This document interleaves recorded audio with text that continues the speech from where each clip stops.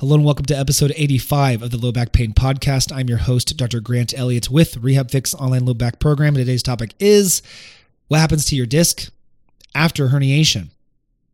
This is a topic that is extremely misunderstood. It's also a mystery. A lot of people are told, hey, once your disc herniates and it loses that jelly in there, you're done. You're over.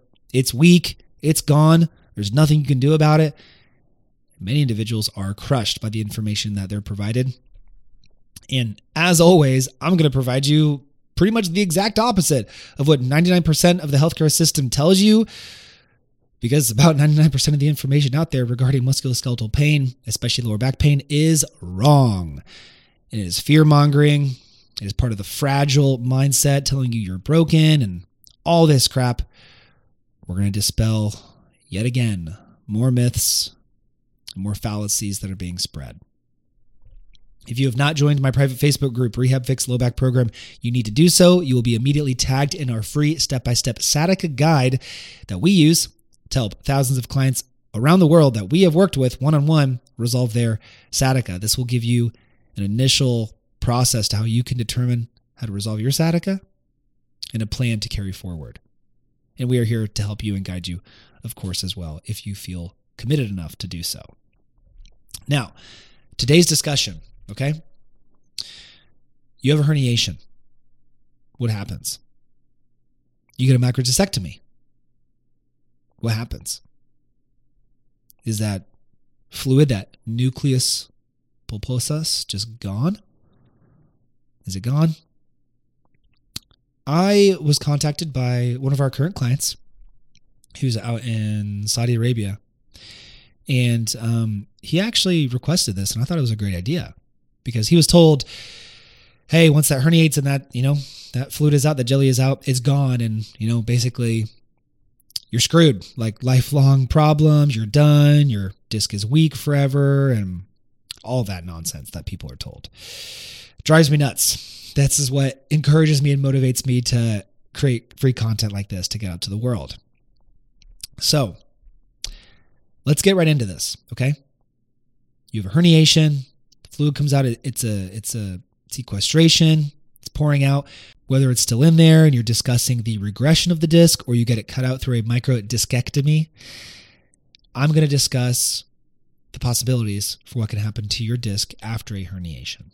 Okay, so first off, what is the nucleus pulposus comprised of? The nucleus is made up of three things, okay? Proteoglycans, which is basically a GAG matrix, a glycosaminoglycan complex matrix. Okay, proteoglycans, collagen type 2 fibers, and water.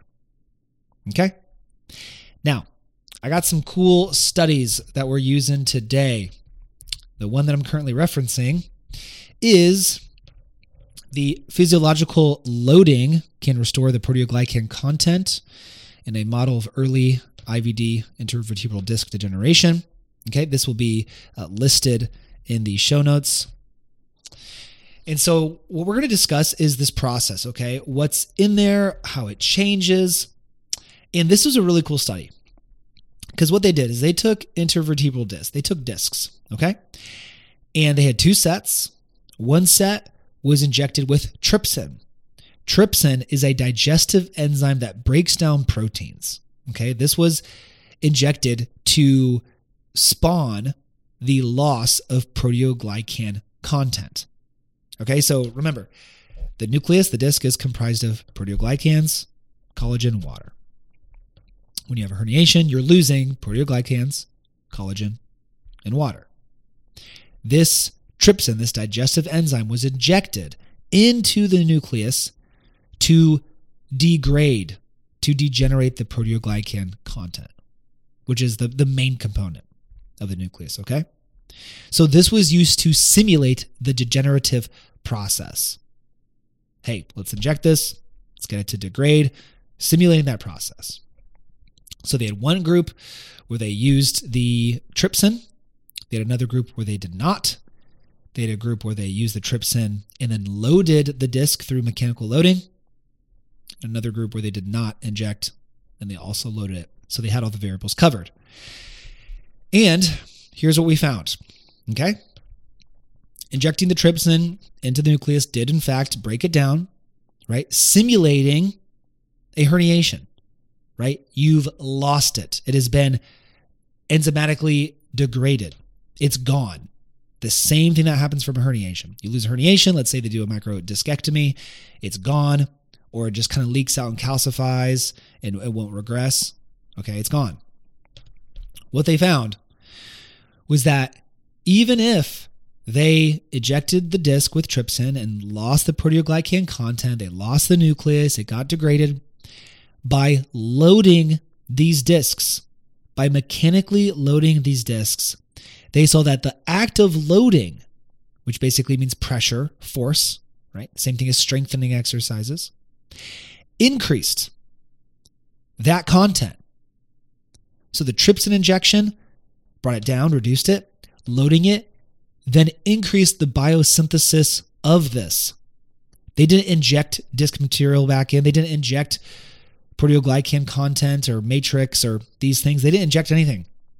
They loaded the disc in that same nucleus that degraded, was able to rebuild and regained the proteoglycan content. It regained it, right? Just like when someone takes your blood, you go donate blood, your body regenerates blood, right? Your body's pretty amazing. It doesn't just completely lose everything that you take from it. Okay, and I know certain areas of the disc are avascular. Not all areas can recover as well as others. Okay, there's certain regions that are vascularized, certain regions that aren't. Okay, so this is why a lot of this kind of nuance has been out there. But in this particular study, they were able to reduce the nucleus and they were able to rebuild it through loading. This is huge. This is huge. This is why when you see studies such as runners versus couch potatoes, runners will have larger discs, more hydrated discs, stronger discs because of the impact load. Those who are regularly exercising, squatting, deadlifting, spine loading exercises compared to those who aren't, larger, stronger discs. Okay? Loading can increase your disc. So if you have a disc herniation, and you get a microdiscectomy, actually, within the first 3 months, I just read about this today, within the first 3 months after a microdiscectomy, that's when it's most likely for you to reherniate a disc. Wonder why that is. The root of the issue isn't being resolved. You're probably not going through the right rehab. It's just being cut. And all right, go back to doing whatever you're doing because the pain's gone. You return right back to whatever you're doing. Your body's not ready for it. That area of the disc is weakened because it hasn't been remodeled. You haven't gone through rehab. And then boom, you reherniate it again. They say, oh, let's do another surgery. Happens all the time. Okay? So let's say you get that surgery. It's cut, okay? You don't lose that disc material forever. You can regain some of that nucleus through load. Proven, okay?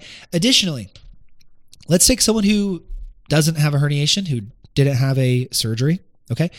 There's another study I showed, I talked about this in a previous podcast as well, where they took two groups of people, those who were sitting for many hours at work. One group didn't take any breaks. The other group would stand up every 20 minutes and bend forward, backward, side to side for 5 seconds each, every 20 minutes. And they found that at the end of the day, the group who took that movement break had more hydrated, larger discs than those who didn't. So what does that tell us? Okay. You can manipulate the hydration and the size of your discs. You can manipulate it through movement. So if someone says, hey, once you herniate a disc, yeah, that's just gone. That's done. Your disc is narrower forever. That's not true. It's not true. Okay? Now, there is some indication that if the nucleus is essentially eliminated and there's absolutely no hydration in the disc anymore, the chances of it coming back are not as clear. Okay? But once again, does that mean someone's going to feel pain? No, it doesn't mean that person's going to feel pain. It doesn't mean that. Okay? We know that thin discs does not equal pain. I'm just saying in regards to regenerating it or getting bigger again, if it's like totally, if there's nothing left, you're not going to get the same resorption. That's been seen. Okay. But if you have a herniation and you're like, oh my gosh, can my disc, Can my disc regrow? It can. And it can regress. That herniation that came out, it can regress. That's what happens to pretty much all of our clients, where we reduce their sciatica, we regain their low back motion. We know that the disc obstruction is no longer there. I mean, we do that with pretty much all of our clients. Like, that's well known. Discs can regress. They can resorb back to where they came from. So that fluid that came out can go back in.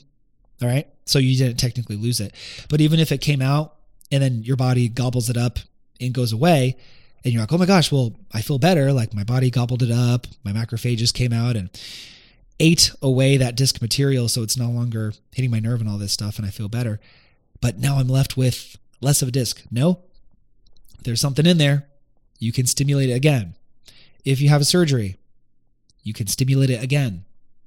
Loading, weight, exercise, movement can stimulate the biosynthesis of this proteoglycan content that comprises a majority of the nucleus. This is excellent information. Okay?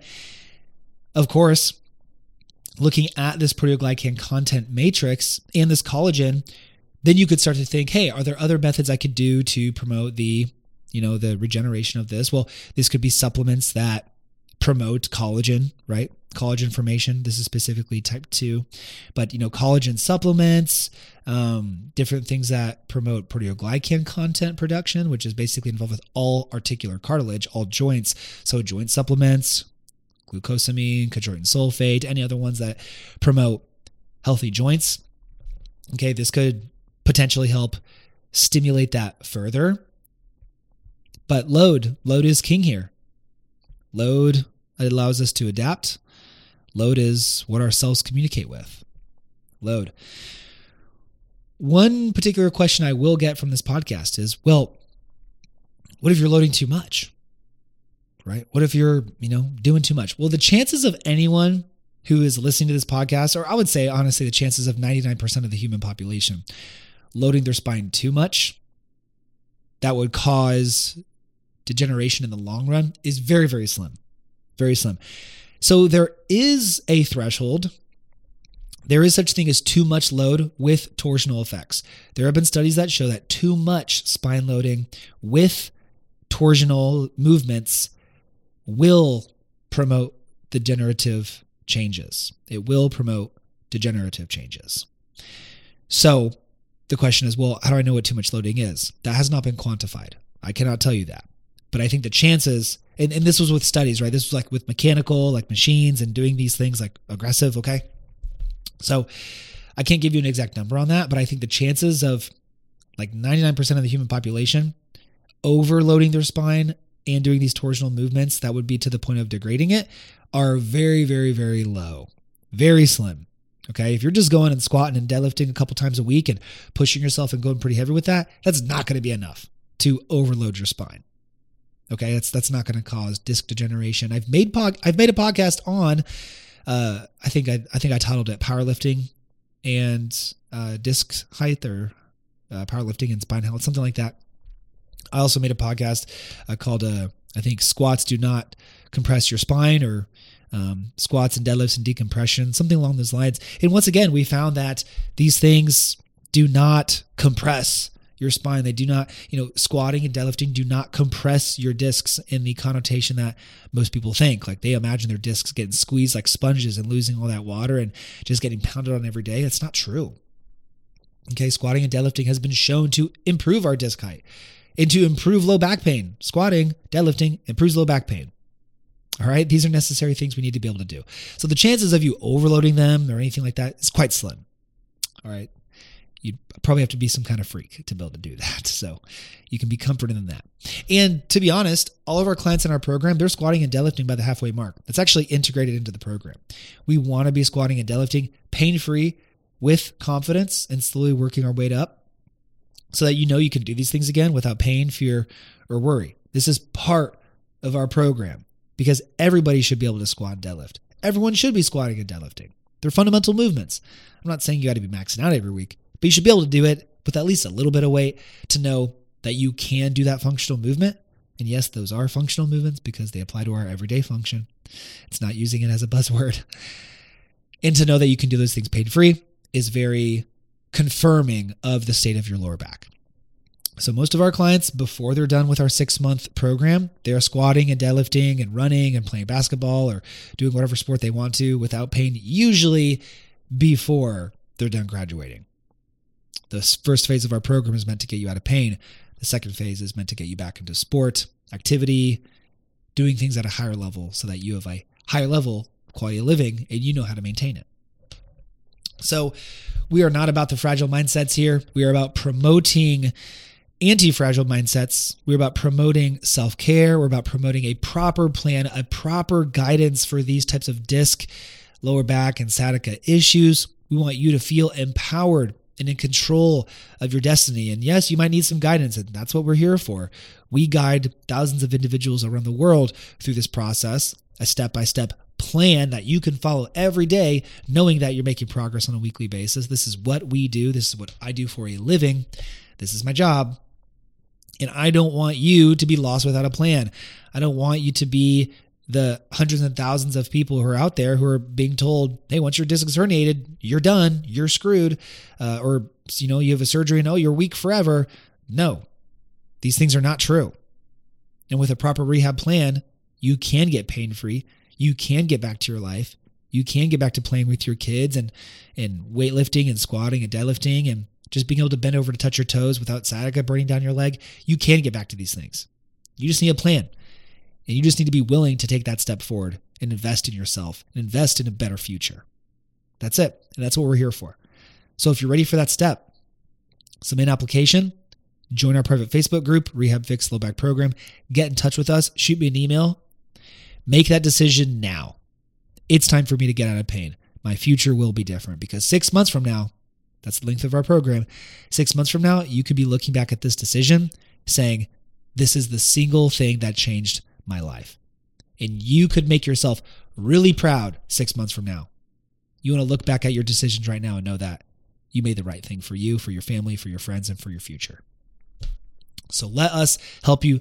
Let's change your life as a team so that we can show you how to do it. And we can guide you step by step with constant communication along the way. This is a premium program. We don't accept failure as an outcome. We do our very, very best for you because we're invested in your success. If you are watching this podcast on YouTube, please like, comment, and subscribe. If you are listening on your favorite podcast platform, please leave a 5-star rating and review.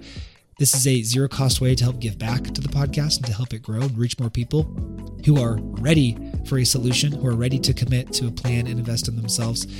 And they deserve an opportunity. So the more people that we expose this podcast to, the more people we get to help, the more lives we get to change. Share this with a friend as well. As always, move more, move in nature, move in the sun. Thank you so much for listening and have a great day.